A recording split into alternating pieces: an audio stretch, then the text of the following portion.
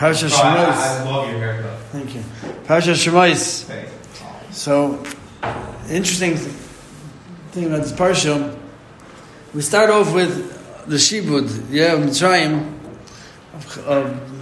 Parai, starting the servitude of Klal Yisrael, but it talks about very, not so much.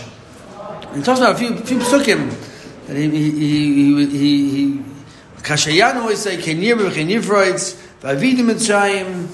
Then he said before he made him work very hard. Vayimars Chayim, he made it very bitter for them. Chayim Aveinim. And he threw the kids. Okay, so the kids is the next part. Throwing the kids into the Ard. That's a Torah. Not so much of the Shibud. Then we have the whole parsha of Moshe Rabbeinu. He was born at the house of Parai, ran away, went to Yisrael, and sitting there talking to the Rebbeinu Shalom by the snare for 7 days. That's half the parsha. And then we go back. Torah goes back to the Shibud at the end after when Kadosh Baruch Hu reveals himself to Moshe already, and Moshe comes back to Klal Yisrael, comes back to Mitzrayim. So we have again the parsha of the story about the Shibud, much more at length. Don't give them the straw, and they were pressing them and they were beating them. They were weak people. So most of the Shibud is really after Kadosh Baruch Hu reveals himself to Moshe Rabbeinu. Before that, we don't have much. The question is, why not? And what are we learning from that? So, B'etzem, we really should start from the fact that it starts with Ve'edah Shmos B'nai Yisrael teaches us that Klal Yisrael, in fact, it has to list the names again. The Mepharshim say that Klal Yisrael was special. They stayed special. They didn't change their names. Kliach goes to a whole bunch of things from these psukim. The first psukim in the Barsha shows that already they were fitting to be redeemed because of the things that didn't change, because of the fact that they stayed special the whole time. But there's one thing that was missing, and that's what we learned from the beginning of the Parsha.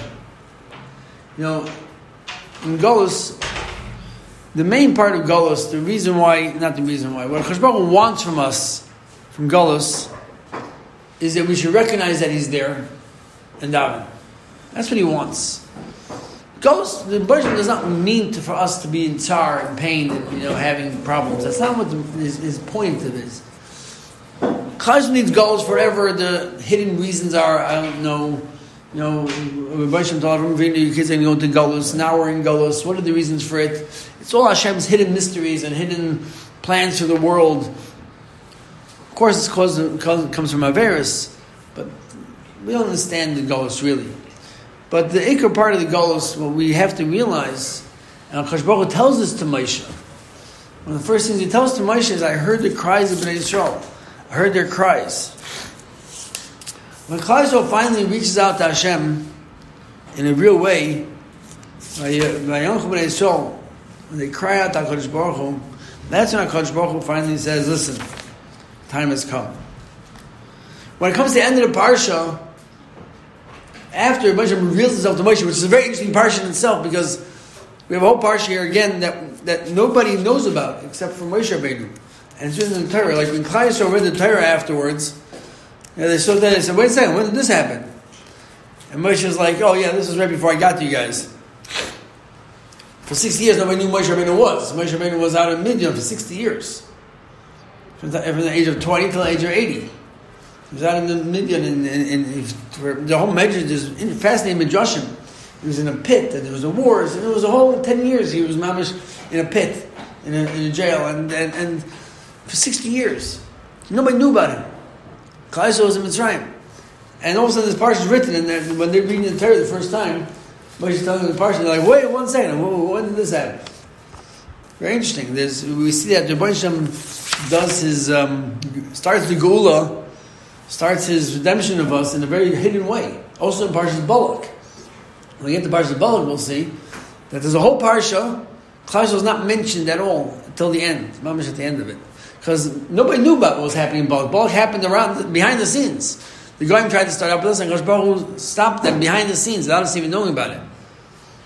So, also here, there's a whole part we didn't know about, but Moshe already put into motion the Geula for Klal Yisrael, without Klal Yisrael knowing about it.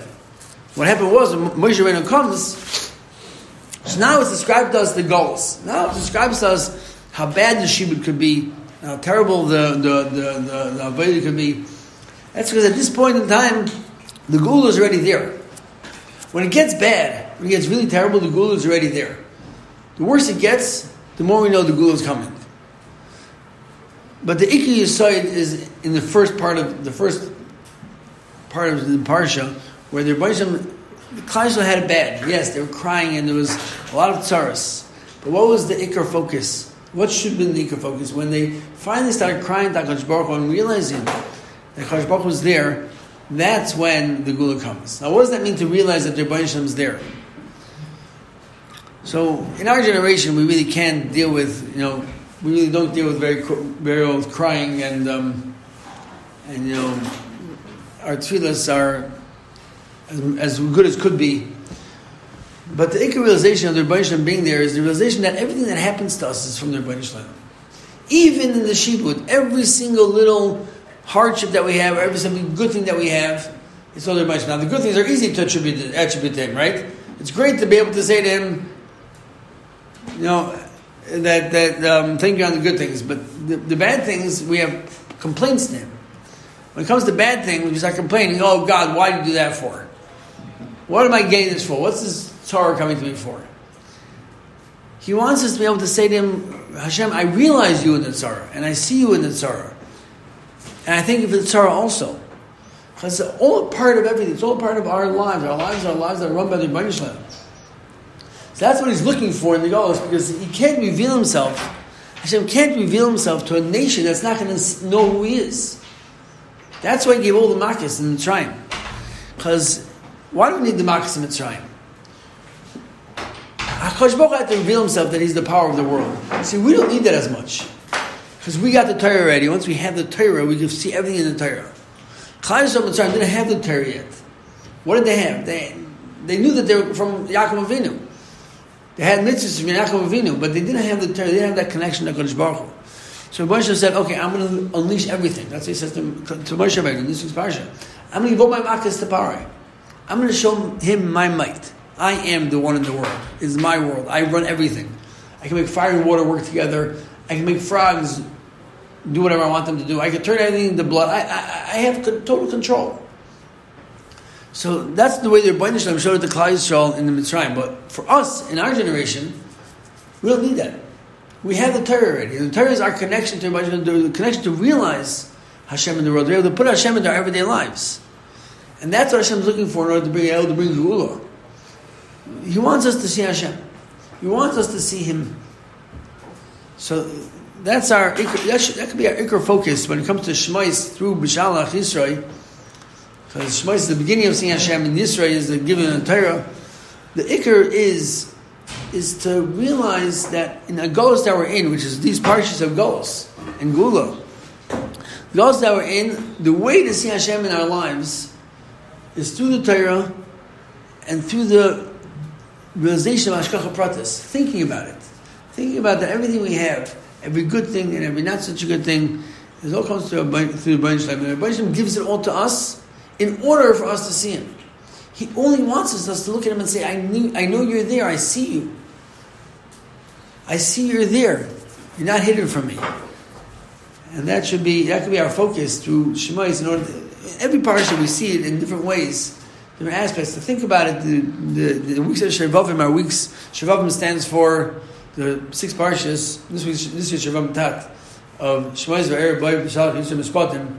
That word, take the first letters, it spells Shevavim. Tat includes Truma Tetzaveh when it's a leap year. So the weeks of Shavuot are very special weeks. Weeks that we can really, really tap into our emunah and our bitachon and our realization of Hashem. Some people work on, there's different avodas that different people have, but there are weeks of avodah of being able to say to the Rebbeinu Shalom, I see you in the world, I feel you in my life, and I thank you for everything. And that's a big focus to be able to get to work up towards Matan Torah, which is the greatest revelation of HaKadosh Baruch Hu, and the fact that we have the Torah is the greatest revelation of HaKadosh Baruch Hu in our lives. And may Hashem B'Shol B'Zeicha in these weeks to hopefully be able to see the Gula. Amen.